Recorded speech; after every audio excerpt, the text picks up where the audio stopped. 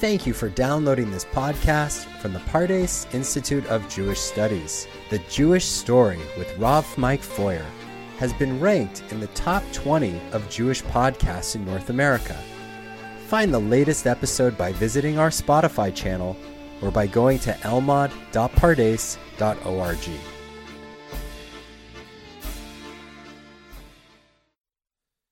Better pass boldly into that other world, says James Joyce, in the full glory of some passion, than fade and wither dismally with age. Well, the other way to say that is it's better to burn out than fade away. And I'm looking to go full bore until I stop, because I'm Rav Mike Feuer, and this is the Jewish Story.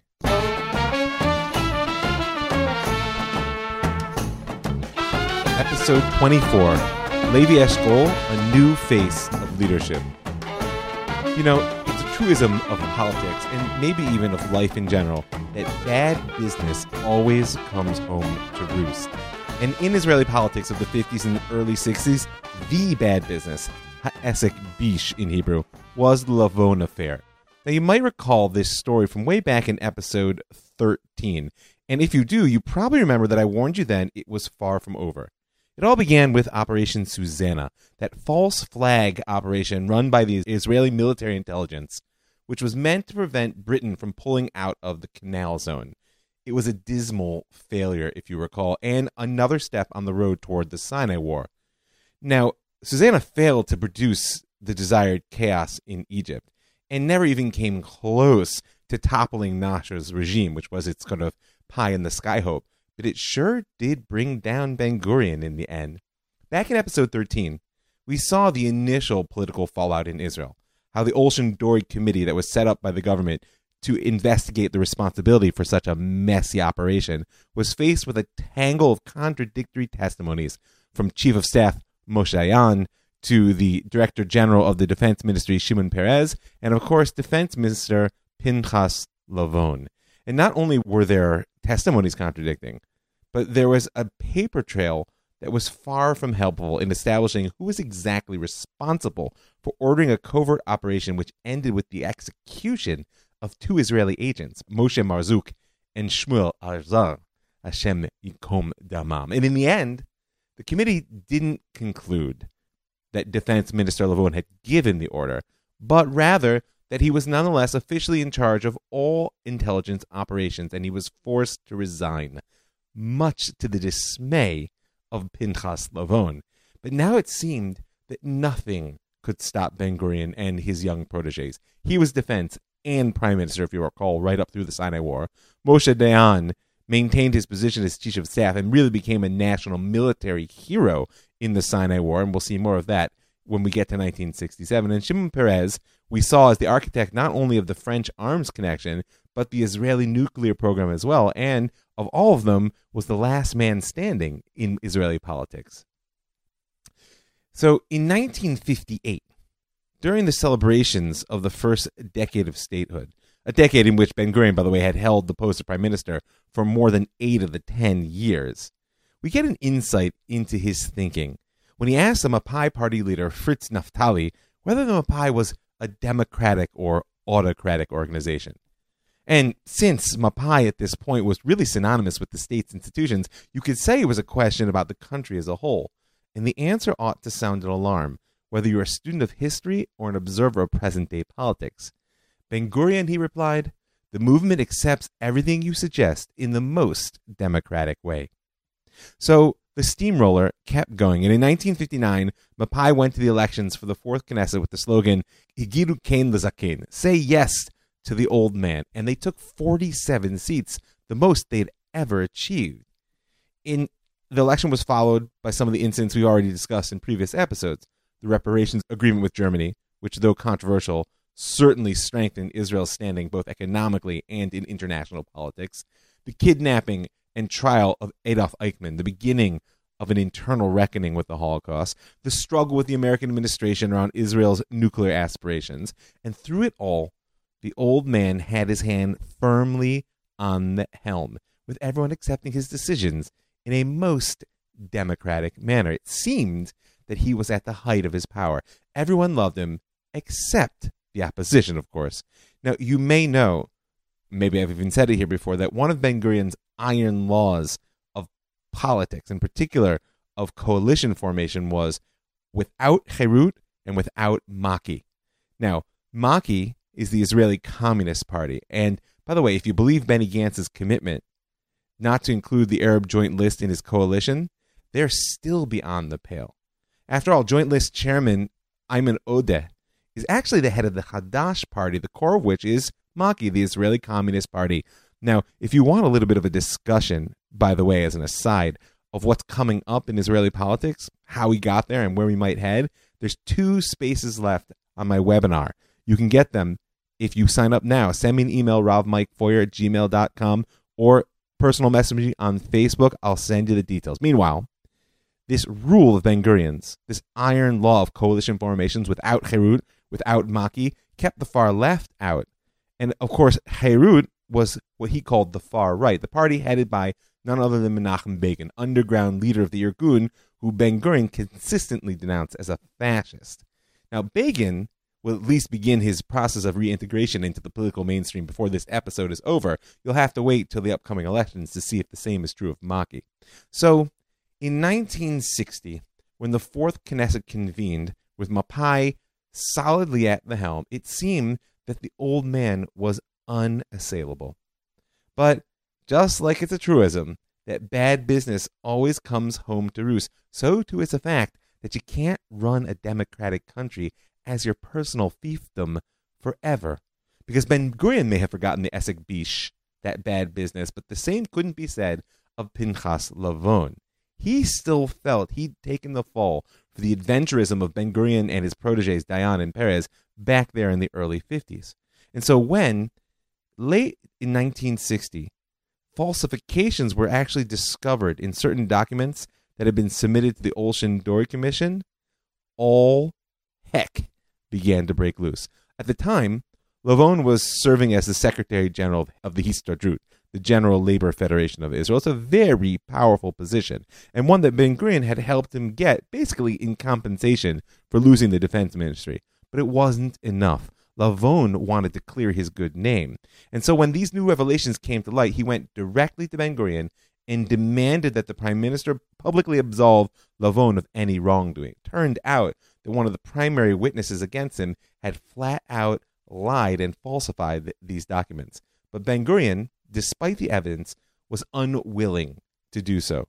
Instead, he tried to shift the blame and insisted that only a judicial hearing could decide on Lavon's innocence. Lavon refused that option for his own reasons, and instead he took the matter straight to the Knesset Foreign Affairs and Defense Committee. And his testimony there basically changed the nature of Israeli public discourse to this very day. Because what Lavon did was paint a picture of plotting and subterfuge in the defense ministry and in the prime minister's office.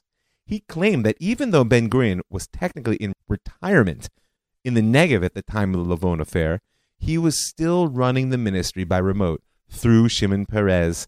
And furthermore, Lavon claimed that Peres, Chief of Staff Moshe Dayan, and Ben-Gurion, remember, then a private citizen, were engaged in what essentially amounted to a private war, intelligence gathering, retaliation raids, and covert ops like Operation Susanna, all of which was done without the knowledge or certainly approval of he himself, Pinchas Lavon, then defense minister.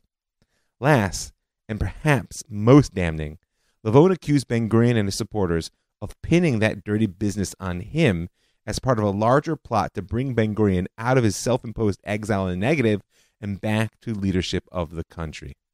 Now, these were all of them bombshells. They were stirring mud that went right to the foundations of the country. And sure enough, the committee's discussions were leaked almost immediately to the press. And the vast majority of them sided with Lavon. If you ask why, the answers are somewhat obvious. Much of the press had some score to settle with Ben-Gurion and his boys, as they were called. It's impossible to have been a politician for that long and not earn the hatred of the media.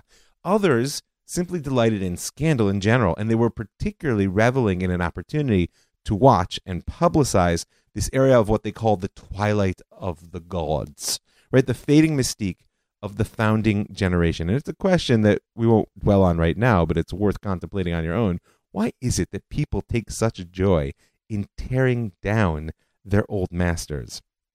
Okay, so political chaos now erupts throughout the country, certainly, but particularly within the Mapai party. Ben-Gurion, of course, denies any wrongdoing and demands a commission of inquiry which will now clear his name. But the party leadership feared that such a process would only uncover more dirt and further weaken them in the eyes of the public. After all, the opposition in Knesset were already sharpening their knives in expectation of the next election. And so they tried to convince the old man just to drop it, but he refused. And as tensions rose within the party, finally Ben-Gurion deployed what in the past had been his doomsday weapon. He threatened to resign. Except that this time, it kind of backfired. People took him seriously, others didn't. Some said, well, it's your right to resign if you think it's right. Some accused him of being a downright dictator. And what unfolded was nearly 2 years of political mess and paralysis, infighting, mudslinging. Levon was dismissed from his post as the head of the Histadrut in an attempt to appease Ben-Gurion, but that failed. So he continued to threaten, but he nevertheless held on to power through another election in 1961. I'm going to resign, but I'll run for election nonetheless. All the while, his power base was eroding, both within the party and within the eyes of the public, as even former supporters began to accuse him of dictatorial tendencies. It's a wonderful euphemism, isn't it? All the qualities, basically, that had made him a great leader. His resolve, his stubbornness, his ability to stand on principle, and the total identification between himself and the state now made him a mockery in the eyes of much of the populace. And finally, in June of 1963, the old man once again announced his final resignation from the office of Prime Minister. And this time, no one argued. Politicians and public alike breathed a sigh of relief and felt that the time had finally come. And in one of his final acts, Ben-Gurion selected Finance Minister and Mapai party leader Levi Eshkol as his successor. It seemed a bit curious. Eshkol couldn't have been more different than Ben-Gurion. He was a bland technocrat, a party man. He lacked Ben-Gurion's charisma and his dynamism in leadership. But really, the reason behind it seemed to be clear right away. Rumor had it that Ben-Gurion really only saw Eshkol as a caretaker, as someone who could be easily replaced when, after a brief time in retirement, the public and the party realized that the old man had been right all along and the country couldn't go on without him. Eshkol himself actually seemed to agree with that assessment at first, as he later said, "In the first several weeks after I was appointed to the prime ministry, when the prime minister's arrival was announced during receptions or other public events, I used to look around and find who was coming." Little did the country know that Levi Eshkol would be a leader for the Israeli decade, which would once again shake the world. On the eve of his meeting with the President of the United States, Lyndon Baines Johnson, Prime Minister Eshkol was nervous. I mean, personally, I can understand. Johnson, by all accounts, was a large and very loud man, and Eshkol had only received the invitation for a state visit months before. This was, in fact, the first official meeting between a president and a prime minister since the state was born. It's not that they hadn't met before. After all, Ben-Gurion had met presidents in his day, but only in unofficial circumstances, coincidental meetings arranged in people's apartments in New York. Those were what political analysts call illicit affairs. But no longer would the state of Israel be a secret mistress. Levi Eshkol was about to usher in the era of above-board relations between the United States and Israel. So, like I said, he was nervous. And in an attempt to calm him, one of his aides began to read to him a short personality piece from the New York Times, without telling the prime minister who it was about. Quote, "He's a farmer. He's a man who loves the soil and growing things. He feels best when on his own farm and growing his crops. He likes people and is always straightforward and hearty." "Mr. Eshkol," the aide asked him, "who do you think that is?" "But," he stammered, but that's me."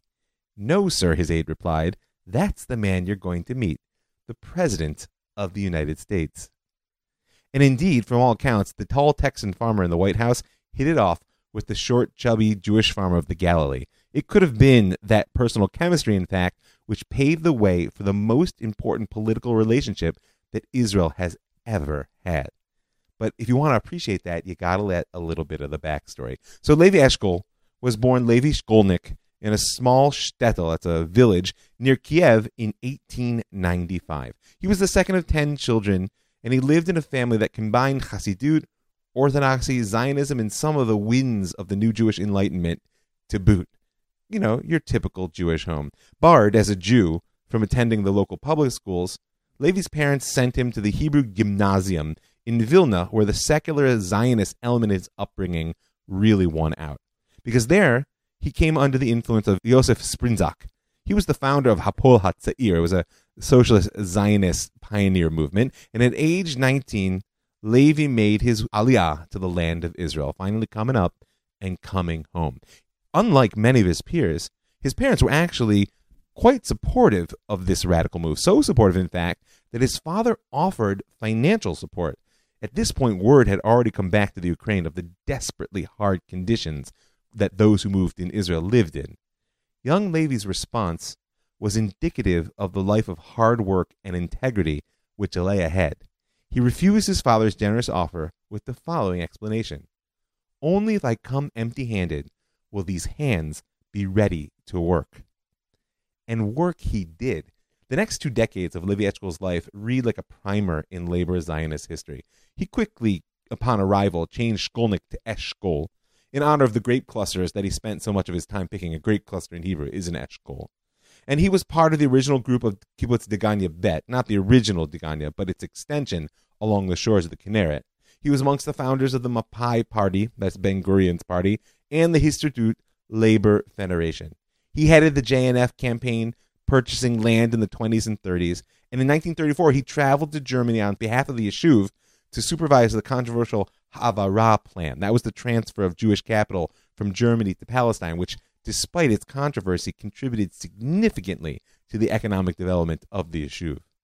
But his great labor of love, one which really defined him all the way through the premiership, was for water. In 1937, Eshkol was responsible for one of Zionism's greatest pre-state accomplishments, the creation of a national water utility, Mikorot.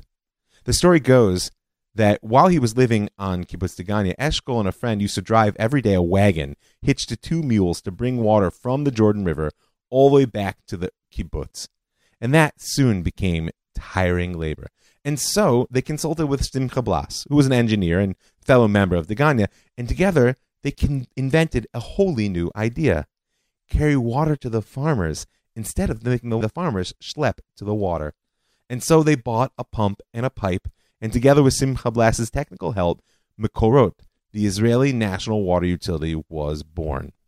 And throughout the rapid political rise which lay before him, Levi Eshkol never neglected this dream of crisscrossing the country with pipelines that he called veins of the human body. Blood and water, to him, were always one and the same. He was Mapai Party secretary, chairman of the Tel Aviv Labor Council, and ultimately the first director general of the Ministry of Defense in 1948, where he proved instrumental in transforming the underground Haganah army into the unified Israel Defense Forces. And all the while, he still found time to dig wells, lay pipe, channel springs. I mean, it's true that his hands were more often dirty with the ink of the paperwork to make it happen than the soil he loved so much to move, right? But after the war, he worked at sustaining Israel's economy as it absorbed over 700,000 immigrants, I hope you recall. And his success in public affairs led to Levi Eshkol's election to the Knesset for the first time in 1951. And soon after, in 1952, to his appointment as Minister of Finance.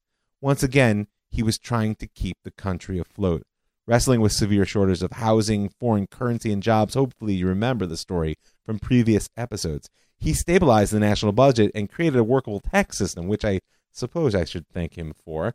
And all the while, he had his eyes on the prize. He was supervising what's known as the Arcon Negev project, pushing the government to finance a concrete factory which would ultimately craft the 66-inch pipes needed to make the desert bloom. And as I said, Levi Eshkol was offered the position of prime minister when Ben-Gurion finally resigned in 1963. He He may have seen himself as Ben-Gurion saw him, originally as nothing more than a placeholder. But there was a whole generation of younger leaders who saw in Eshkol the opportunity to break Ben-Gurion's monopoly over high politics, and they were therefore determined to keep him in the prime minister's office. And with that kind of political base, you can go awfully far.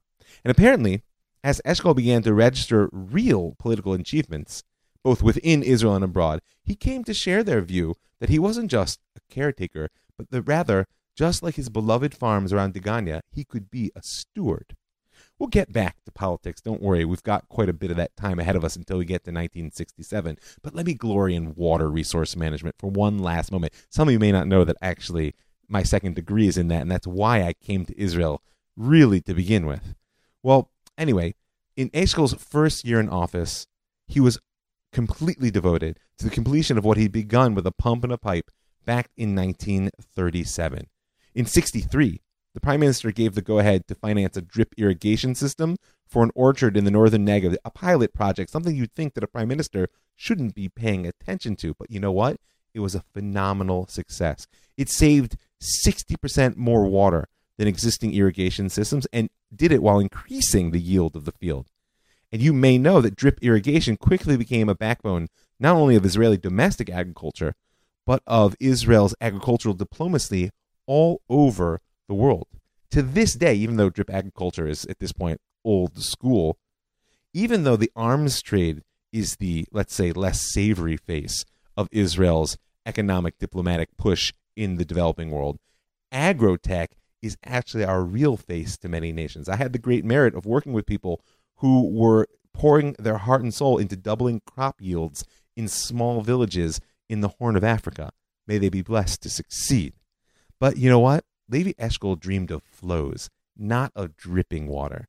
His aim was nothing less than a national water carrier, which would channel fresh water from the Sea of the Galilee in the north through the highly populated center of the country and then on to the Negev desert, integrating and expanding local resources along the way in order, like I said, to make the desert bloom. It was really the ultimate Zionist dream. Even Herzl, back in his 1902 book, Alt Neuland, discussed massive projects which used the sources of the Jordan River for irrigation and channeled seawater for producing electricity. And if you will it, it is no dream.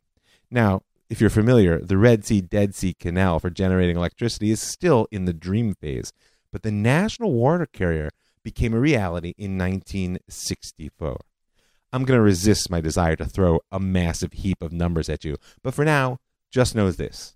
The cost of the project in its completion was 420 million shekel in 1964 prices. It was the largest investment in civilian infrastructure that Israel had yet made.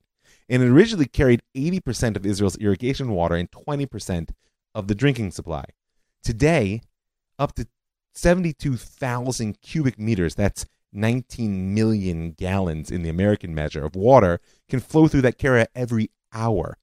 That's 1.7 million cubic meters a day, and it's carrying now more than half of Israel's drinking water. A critical piece, and one which we'll return to, is that the original plan called for the pumping source station to be on the headwaters of the Jordan River in the hills above the Sea of the Galilee, but it faced fierce Syrian opposition.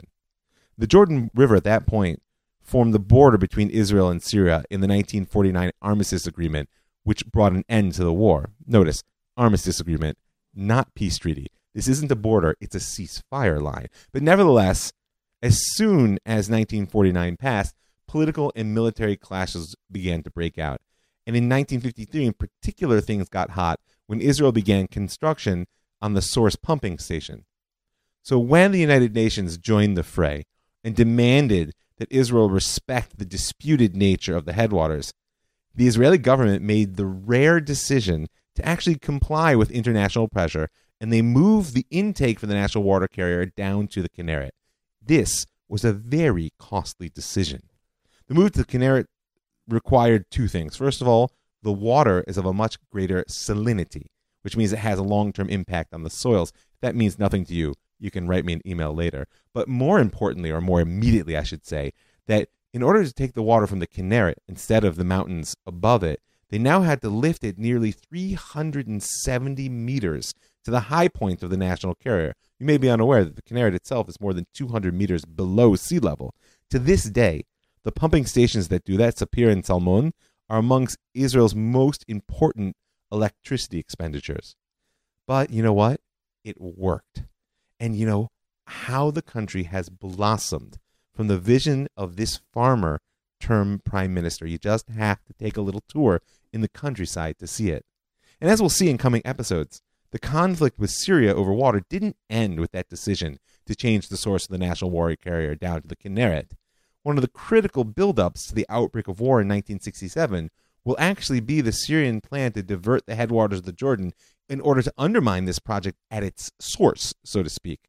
And we'll speak about Eshkol's retaliation policy and its role in the march to war. But for now, I want to wrap things up with a focus on his domestic struggles.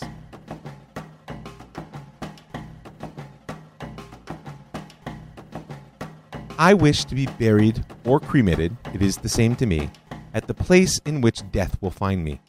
My bones, if I be buried outside of the land of Israel, should be transferred to the land of Israel only at the express order of the Jewish government of that country when it will be established.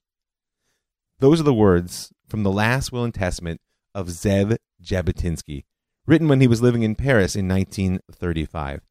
If you don't remember who Jabotinsky was, or why the great leader of revisionist Zionism was in Paris rather than Jerusalem in 1935, then oily, I failed in my job. Go back and review the second half of Season 2. Or frankly, write me an email. I'll try to fill you in directly. But for now, we've got to move forward in time, not backwards.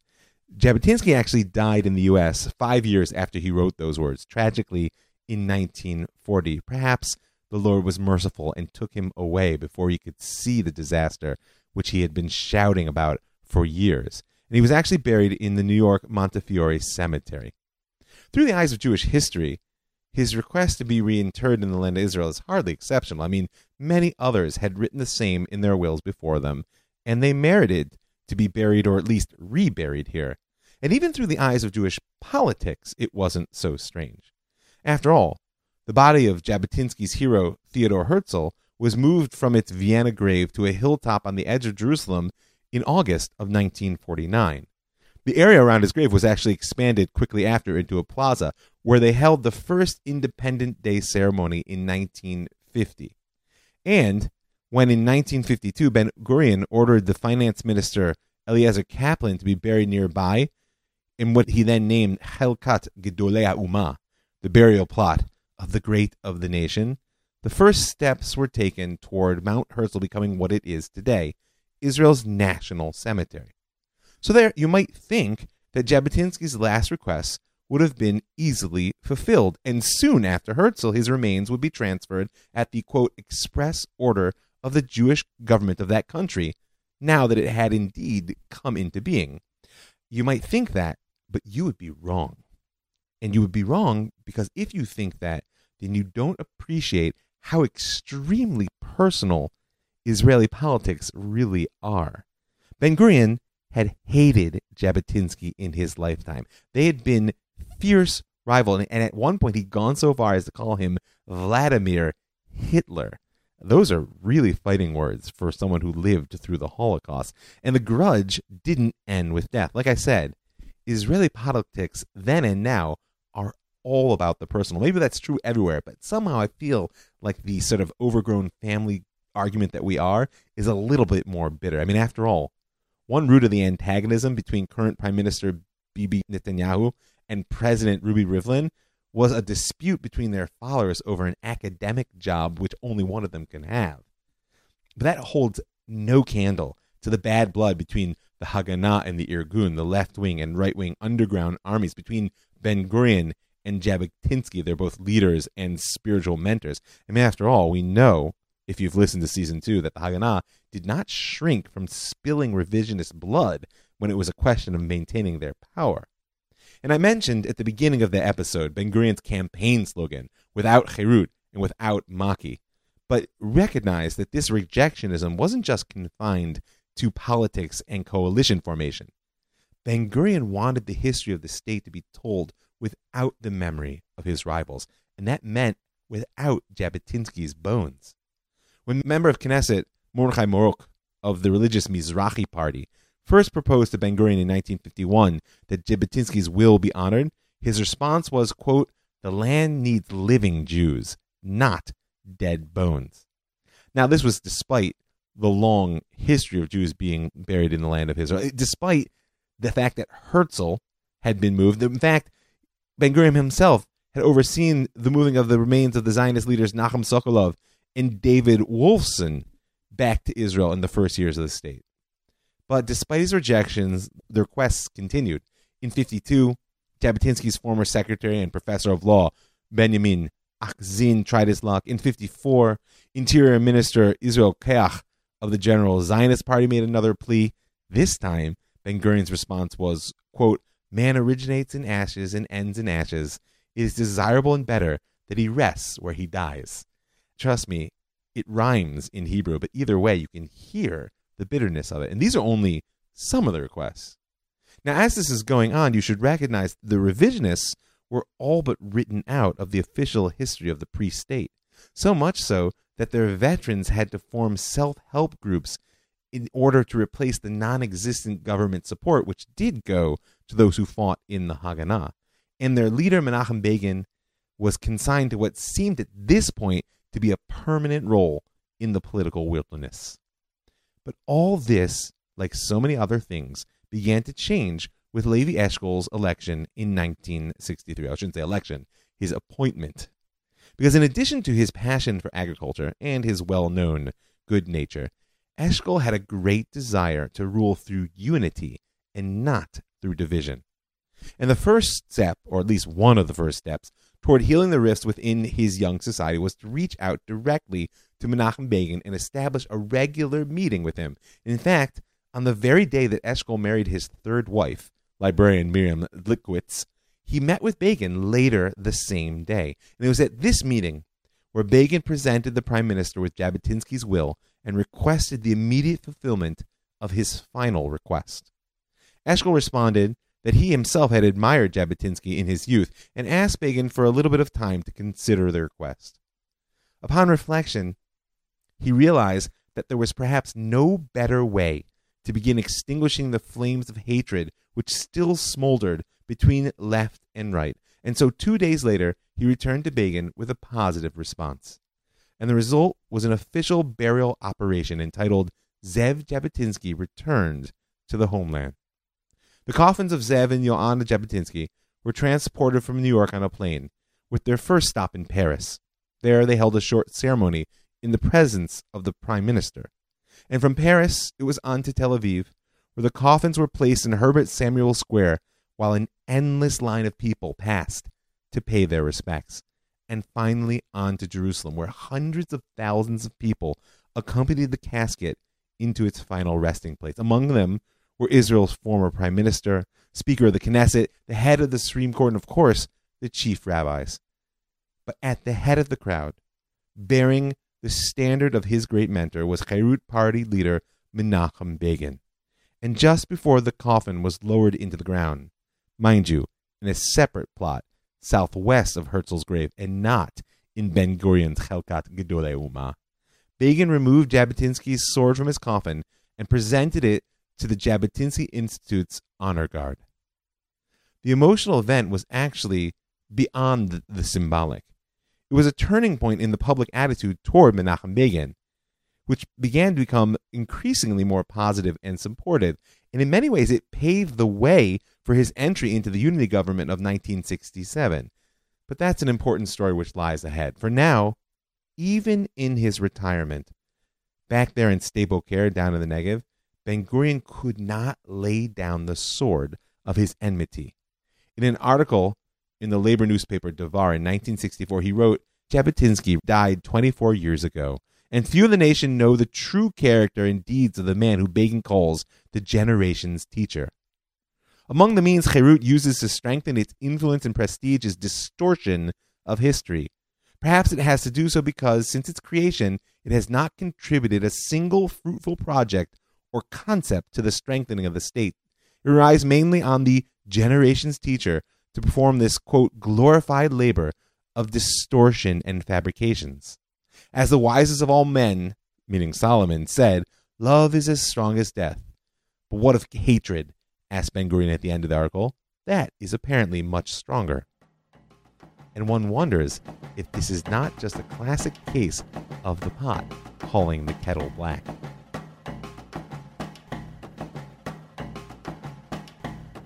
I don't have so much to say in conclusion here because there's way much more to say about Levi Eshkol. We're far from done. We'll see him as a bit part in the story of the great spy Eli Cohen, maybe next week, depending on how the research goes. We'll know him as the leader who dismantles the military government that ruled over the Israeli Arabs from 1948 to 1966. A difficult story, but one that has to be told. And of course, we're going to need to spend quite a bit of time contemplating his complex role in the lead up to and the execution of the War of 1967. But for now, as much as this episode is about his leadership, I think the important takeaway is really about Ben-Gurion. The old man did indeed make one more attempted return to politics. He formed a breakaway party from the Mapai in the 1965 elections in order to fight with his former protege. It's a complex story that I'm not going to waste my energy on, but suffice it to say that what resulted was a realignment of left-wing politics. In fact, Levi Eshkol called his new party the Alignment, and it's really the roots of the true Labor Party, which emerged from it in much later years. It's part of a much larger dynamic of consolidation on both left and right, which would give birth to Likud on the right as well quite soon. But Eshkol held off this challenge. Ben-Gurion only managed to gain 10 seats in that election. To gain 10 seats and the perception, widespread perception, that he was simply a bitter politician who refused to go away. Historians and biographers call the period in Ben-Gurion's life from 1963 to his death in 1973 the phase of Ben-Gurion versus Ben-Gurion. The man who had always been a fighter, who gave it all and who so identified with the state that he couldn't separate its well-being from his own, actually did quite a bit of damage to his own image in the last 10 years, and perhaps even to the state, although I don't want to over-dramatize that. Now, it's true that history has been kind to Ben-Gurion, but that's really due to his work from 1948 to 1960, and in spite of what came after. So I guess I'll just end with that thought, that we should be wary of the fact that old politicians never die, they just seem to fade away. Okay, folks, I want to say thank you. I want to say thank you to the folks who give their hard-earned money to make this show happen, to keep it free and widely distributed. I want to invite you to join them. Go right now to my website, jewishstory.co. In the upper right-hand corner, you'll see a button there that says Be a Patron. You can click there for a little bit of per-podcast support. I also invite you to dedicate a show in the honor of someone with us today or in the memory of someone gone. If you send me an email at rovmikefoyer@gmail.com or you personal message me at Facebook and Rob Mike Foyer, I'm happy to share the details of how you can make that happen. I also want to thank the Land of Israel Network, that's thelandofisrael.com, for creating a platform that allows me to reach so many fantastic people. I want to thank the Pardes Institute, pardes.org.il, for building an educational institution that gives me the privilege to teach so many wonderful Jews. And I want to thank you for listening. I'm Rav Mike Foyer, and this is The Jewish Story.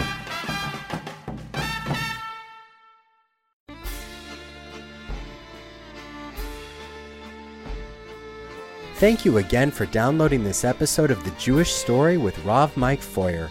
If you enjoyed what you just heard, please give us a 5-star review wherever you download your podcast today, or by visiting us at elmad.pardes.org.